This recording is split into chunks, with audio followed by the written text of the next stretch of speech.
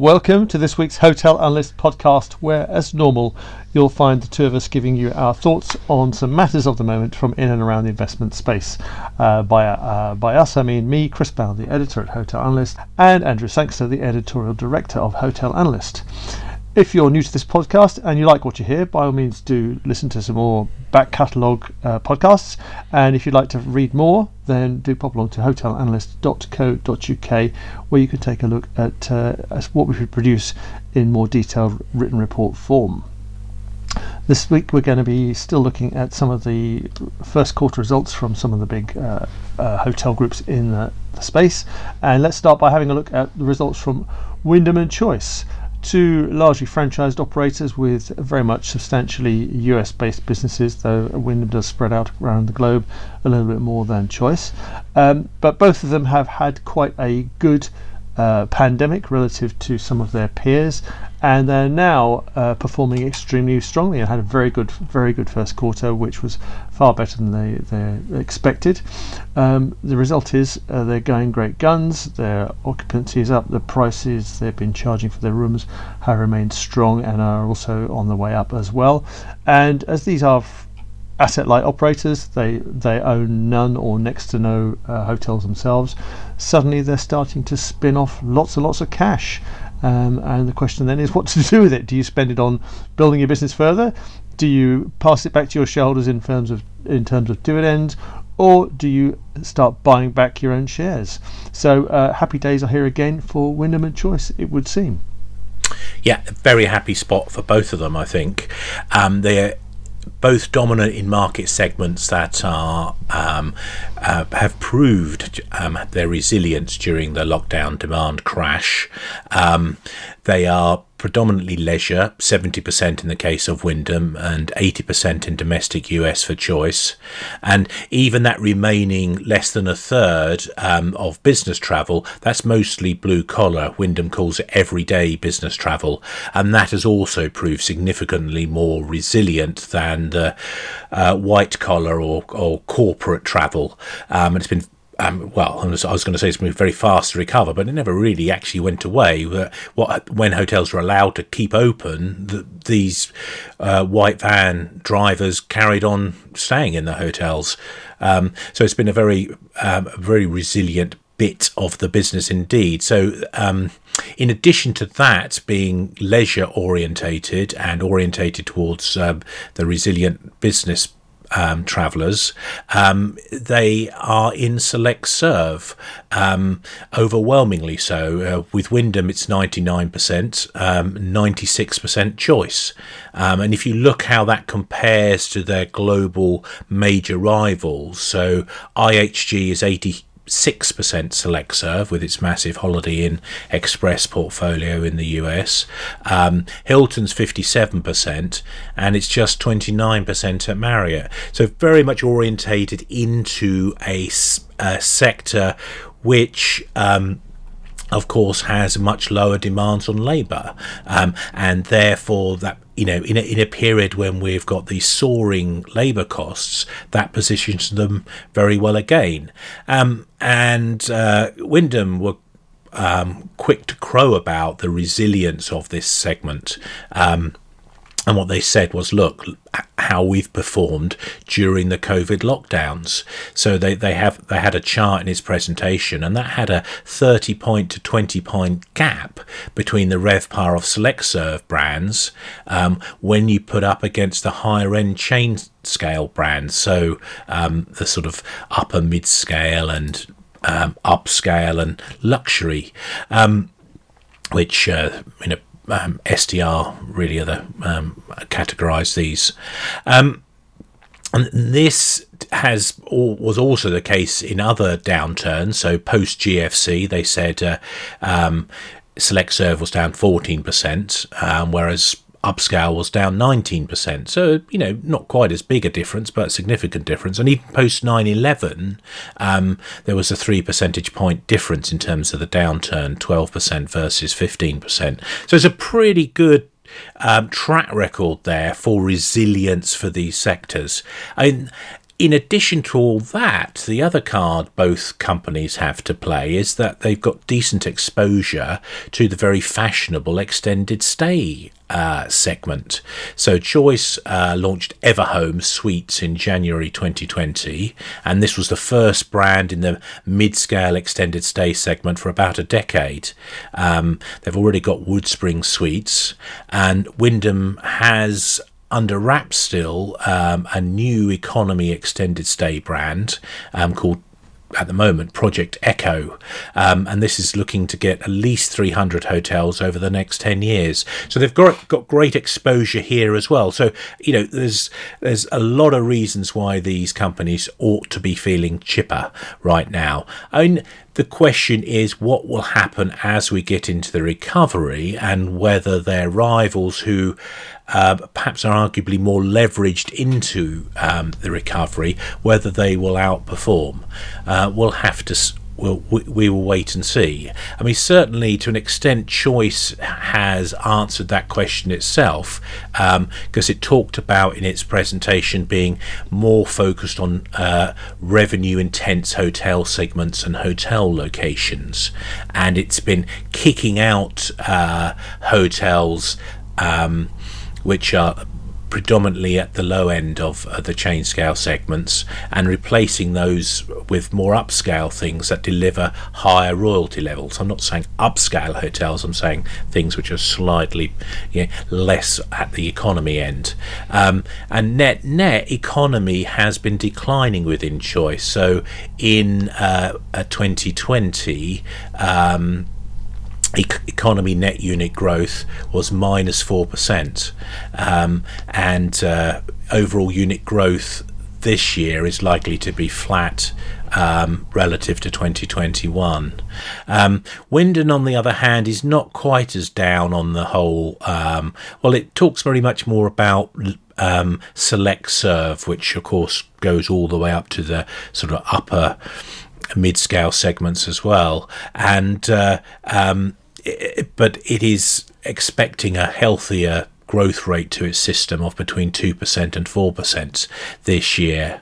And it's very big on this select serve piece and sees this as being unlocking all sorts of opportunity. And to your point, Chris, about what are they doing with all this cash they're throwing off, Wyndham is saying, if we get an opportunity to buy, we will buy. They have some quite strict, parameters in which they engage with the deal. It has to be earnings positive after the first year. So that's quite a significant bar. And of course, they're not going to start getting into real estate. They've just in the process of flogging off one of their last assets. They're exiting management, exited a management deal as well. So very much focused on this franchising model, both of them in a very good spot, and they're very powerful return on capital employed. The one thing I will say for this is that the question mark that is there is how powerful their brands are, and I think we're going to see a bit of that as we get into the recovery and get a feel for that, whether they have invested enough in terms of cleaning up their estates. Certainly Holiday Inn has had a good going over for about a decade now, and one of the reasons that net unit growth at IHG hasn't been great has been how much they've been kicking out. And in fact, a lot of those they've been kicking out have been ending up with Choice and Wyndham. So I do wonder, in terms of whether Wyndham and Choice have a little bit of work to do still in terms of tidying up the brand quality. But that aside, I think this is a very positive situation right now for the franchises. Now we're going to take a look at the latest results from two of the big online travel agent groups, Booking Holdings and Expedia. Now, these groups spent the time during the pandemic wondering what to do next, wondering kind of where their role was. It felt as they kind of hunkered down, tried desperately to cut costs while still retaining developers and trying to figure out their next role. Of course, there was sort of certainly a move towards consumers booking more direct during the pandemic, directly with hotel groups, and that threatened to hit Booking Holdings and Expedia and their various brands. So coming in, of course, bookings are flying up in volume.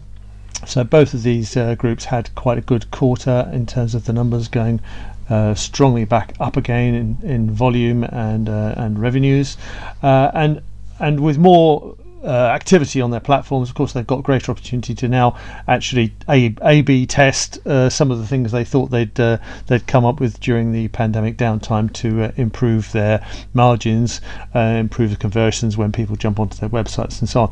But one thing the two of them are both very interested in doing, they said, was to gather more alternative accommodation onto their platforms. So whether this is at under the Vrbo, the Expedia sub-brand, which we hate the sound of, but has been very successful in growing a good portfolio of alternative accommodations, or whether it's under Booking, and they like to list stuff under Booking.com with the alternatives right alongside the hotels that they also promote. I say both are seeing a continued upswing in demand for that kind of product, and they're both out there keenly looking to grab more of those owners that perhaps might be otherwise putting their product on Airbnb and signing them up to their platforms. So both seem to have got their mojo back, and certainly honing the way they pull in their customers and the way they look to extract a little bit more revenue out of each of them as they go. Expedia also interesting because they are also and they're starting to shout more loudly about it now, a very large B2B player. They are already doing a lot behind the scenes for a whole variety of travel companies, including a lot of work behind the scenes for Marriott, and they've recently also signed up Intercontinental Hotels for the same sort of arrangement that they have successfully executed with Marriott. So a very big B2B business behind the scenes as well. Yes, we've been somewhat bearish about the prospects of the OTAs, and it looks like we've got a little bit of egg on our face to an extent as we come out of this looking spectacularly strong. However, I still maintain that the medium to long-term prospects of OTAs are nowhere near as rosy as they have been for the past 2 decades. And the principal reason for this is that growth is going to be much tougher. So whereas their soar away stock market valuations are based on having a growth in the high teens, I think they'll be lucky to get into the high single digits in the years ahead, and this is going to eventually come back and bring them back down to earth in terms of their share price and market capitalization. I think particularly for Booking and Airbnb, perhaps less so for Expedia. It's certainly, we're not suggesting that the OTAs are about to collapse or anything like that, and I think there's a very healthy business out there for them. But certainly when, even 5 years ago we were still worrying that they were going to commoditize the hotel market and that hoteliers would simply be slaves to the OTA masters, that really looks unlikely now.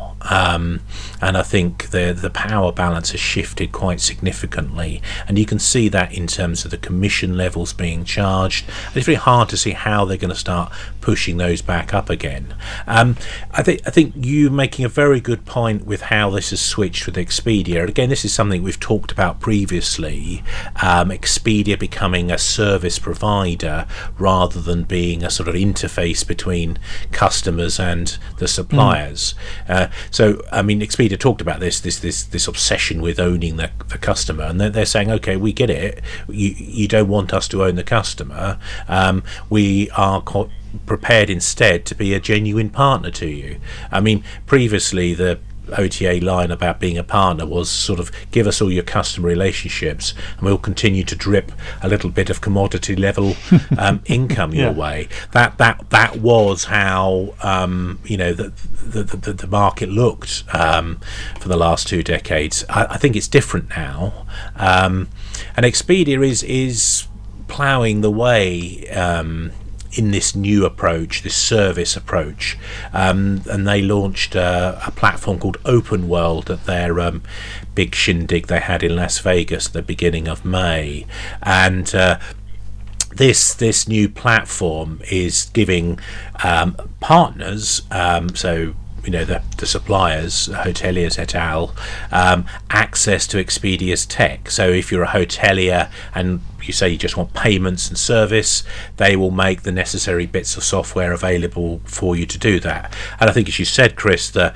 we saw this with how Expedia back in 2019 signed a deal to white label Vacations by Marriott. So when you go onto the Vacations by Marriott website, not to be confused with the timeshare thing, Marriott Vacations, which is somewhat confusing, but Vacations by Marriott, which is the Marriott Hotel Group, that all of the air travel and the car hire and all of that stuff is all done, and indeed the hotel booking bit itself is all done by Expedia, and it just goes through. But if you do it on Vacations by Marriott site, you actually get your Bonvoy points, whereas if you do it the same holiday at the same price, and I've made that mistake myself actually, you don't get your Bonvoy points. Well, although I got Expedia points, but they didn't seem as good actually for whatever reason. But they have sort of jazzed up their loyalty thing, I think, as well as one of the things they're doing. But anyway, they did that. The other thing they did, which has been a big thing, has sorting out the wholesale rates.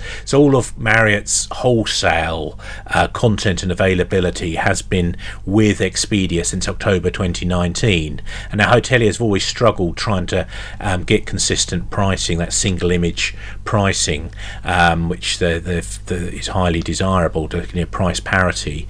To try and facilitate that, to make that happen, they've given Expedia control of all the wholesale rates to stop them leaking out and having breaches of price parity. So I think that makes a lot of sense. So we're going to see lots more of this kind of stuff, and it makes a lot of sense. And so Expedia now is calling itself a technology company focused on travel. I think in the heyday of OTAs, there was a risk really of seeing them as a travel company facilitated by technology. So it's flipped back to how it should be.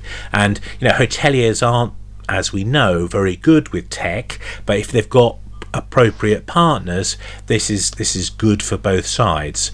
And if done well, hotel groups don't need to be commoditized. So I think we're seeing a very sort of different environment now as we come out, and this will continue. Now, I suspect what we're going to see is a lot of commoditizing of the unbranded hotel space, and this is going to give a lot of room for booking to sort of keep pushing up their margins. But I think in many ways that's going to lead to these, where appropriate, these unbranded properties are going to seek refuge with the branded hotel chains, where they can come under the umbrella and get the better deals with the OTAs. So I think ironically, success of the OTAs is now going to create success for the branded hotel chains. So it does look like we are in that position of genuine partnership. Now, we've also been taking a look this last week or so at what's going on in the third-party operational space, the hotel management groups, and particularly as investors seem to be taking an ever closer interest in these businesses, as they kind of look for a way to get better returns from the hotel sector at large.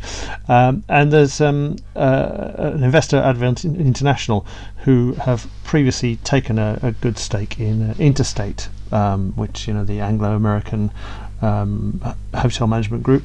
They've recently also taken a partnership with a company called GHL, which is going to help GHL expand across Central America. So GHL already operates 62 hotels across kind of Colombia, Ecuador, Peru, Chile, Argentina, and so on. But with Advent's backing, the idea is that they will again be able to expand, and in the way that Interstate has with Advent behind them. of course, these markets are markets where people like Marriott, Intercontinental, and so on are looking to grow their portfolios and put in far more branded hotels. So they love the idea of being able to work with a partner who knows how it works, how they like to have their hotels run, and happy days. They're happy to sign agreements to expand into these rather daring new parts of the world, as long as they've got a trusted partner alongside them. Yeah, I think we're seeing more and more of these third-party operators. It's becoming something of a trend, one might say, and I mean, it's one of these things which is sort of long-term movement, and we've been covering it for more than a decade. I mean, we've talked about Bricks, Brawn and Brains. We had sort of 2 decades ago the Bricks and Brains split. Well, more than 2 decades ago, almost 3 decades ago, the Bricks and Brains split with Marriott divorcing from Host, and now we've got this Bricks, Brawn and Brains split where the management operations piece is being separated out as well, and it's got to that tipping point, I think, in Europe, particularly in the UK, but we're also seeing it in continental Europe as well. Prime Star Hospitality in Germany is a good example of a company that's getting real traction. The challenge for the third-party operators has been the leasing structure. Prime Star has, in Germany, solves that by being prepared to take on the lease liabilities directly. But for Anglo-Saxon firms like Aimbridge Interstate, they just don't want that leasing on their balance sheet. And I think you talked to Interstate, Chris, for your piece where you at the Hyatt in Leeds, which is technically a lease, but not a lease when it comes to Interstate. Yeah, so yeah.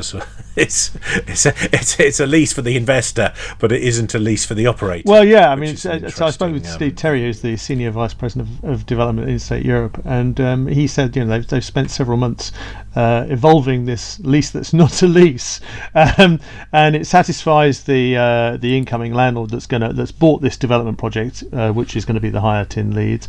They're called UK Commercial Property REIT, so they're obviously a kind of institutional landlord, if you like, and they want to be seen to be having leases on the properties, so they've got some kind of comfort for the investors in their REIT that there is a long-term fairly well guaranteed income stream.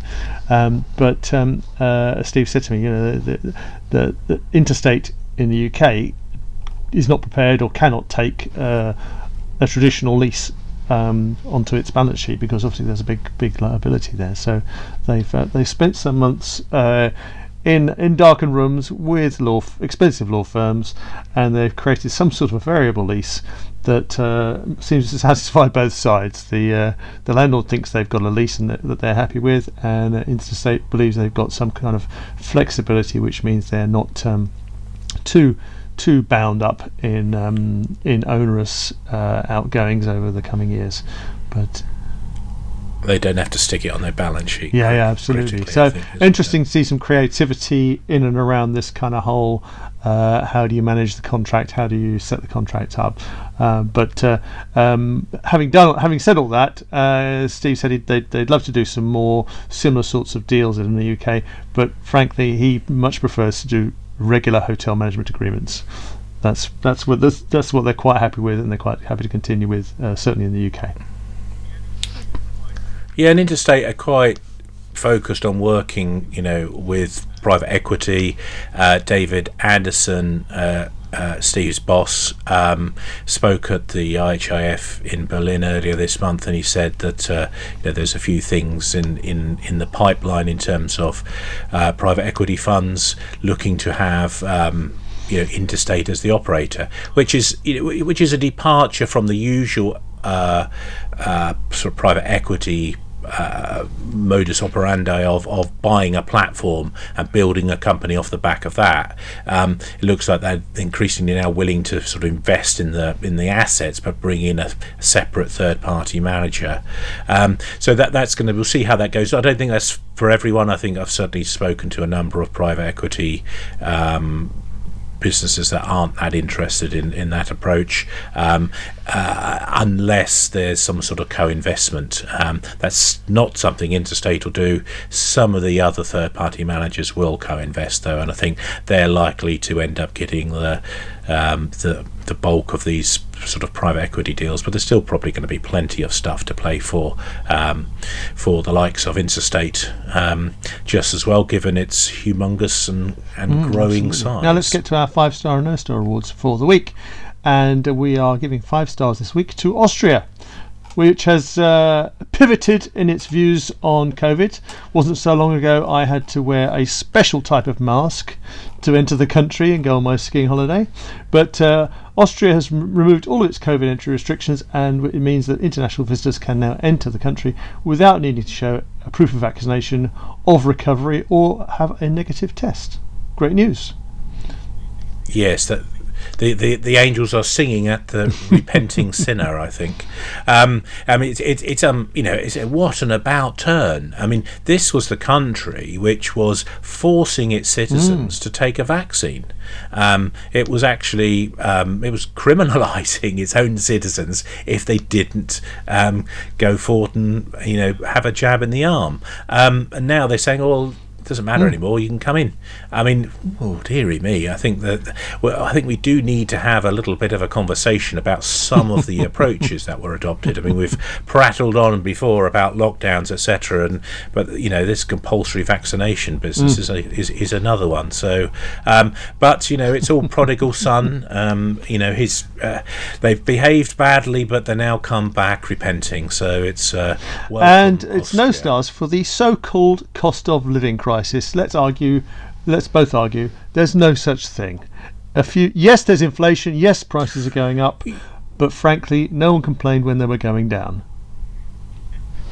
I think you're a bit harsh saying there's nothing at all in terms of cost of living crisis. I think people are feeling the pinch, and there are some people who are genuinely suffering under these rises with energy costs, etc.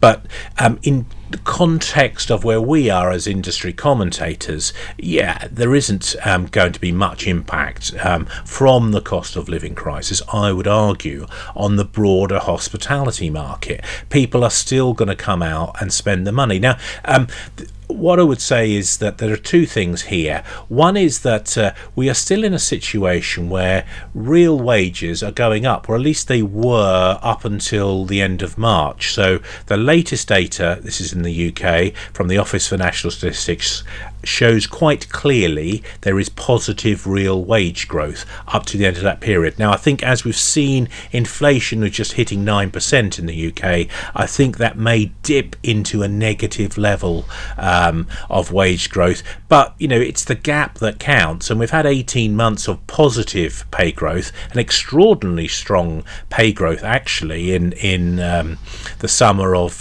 2020, and the ONS makes all sorts of caveats about its numbers with that, given that there's a lot of people in furlough, etc., but nonetheless there are people which have had this cushion from having enjoyed pay increases, and also there's a cushion in terms of built up savings. So estimates are around about £10,000 per household is savings. Now those at the very bottom end of the income scale in the country, I get that isn't the case for them, and there's indeed some genuine hardship and suffering there, and the government does need to do something for those people. But for the overwhelming bulk of people, no. And I think what we've got is a situation which is still remarkably positive, and people are still willing to go out and spend. So from that point of view, from the impact on our sector, I simply don't buy into this cost of living crisis as it is at the moment. The thing that we have got coming through is inflation, and it's how bad that inflation piece is going to be. Now, I talk about this in my piece. Actually, I've tacked it onto the end of my story about Wyndham and Choice, because of the Select Serve piece, and how that plays out in terms of, is Select Serve going to be more vulnerable if indeed that we have got a cost of living crisis, or the cost of living is going up. Is it more vulnerable than, say, the more upscale segments? And so you've got people like IHG, for example, saying, look, we're in the upper mid-scale and above. It's really not going to touch us because our customers are so wealthy.